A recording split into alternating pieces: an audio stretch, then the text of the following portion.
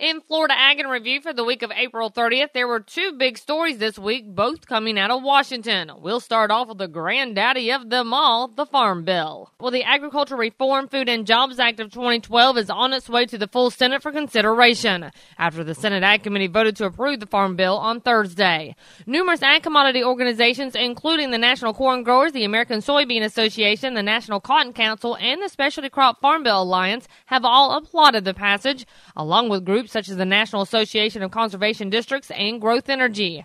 However, not everyone is pleased with the legislation, as Georgia Senator Saxby Chambliss says the proposed revenue program will most likely not work for peanut growers. As I understand it, under the mark, the limit now is at $50,000. We've had our experts, our economists at the University of Georgia look at this. And with the change that's being made, the way the mark is written with respect to peanuts, I doubt there'll ever be a peanut farmer that's going to qualify up to the level of $50,000 even. Chambliss was not alone in his concerns, with Arkansas's John Boozman and Mississippi's Thad Cochran also objecting to the legislation as written, as they warned that the bill's treatment of southern crops would make it more difficult to pass on the Senate floor and reconcile with the House version.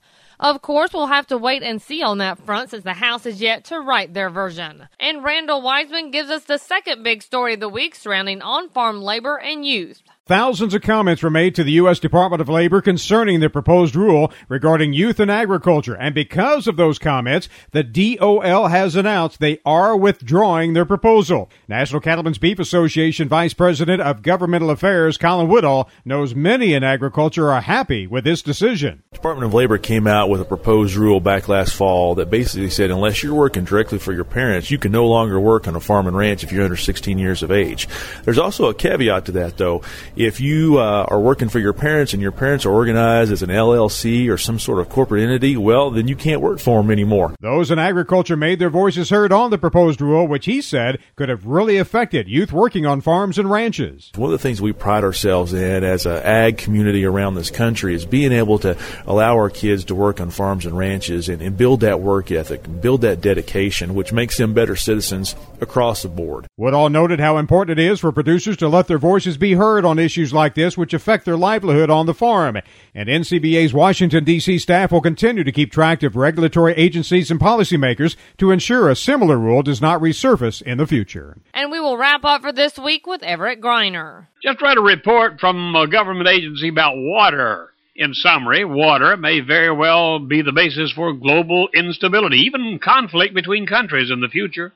I think the report said global warming, or climate change if you prefer, is causing more floods and longer droughts than ever before. This ultimately leads to less fresh water. Now, where the problem lies is this threatens to disrupt global food production. Drought leads to higher use of water to irrigate crops. No water, no crops. Nobody knows this better than America's farmers. Farmers from Georgia to Texas suffered the worst drought they've ever seen last year, and this year doesn't look too promising. And there are other sections of our country that had drought or flood problems. At the current rate, the government says we have 20 to 30 years before we face disaster. And that's Ag Review for today. And remember, you can find these stories along with all the week's Southeast AgNet reports on our website at southeastagnet.com. I'm Julie McPeak with Southeast AgNet's podcast.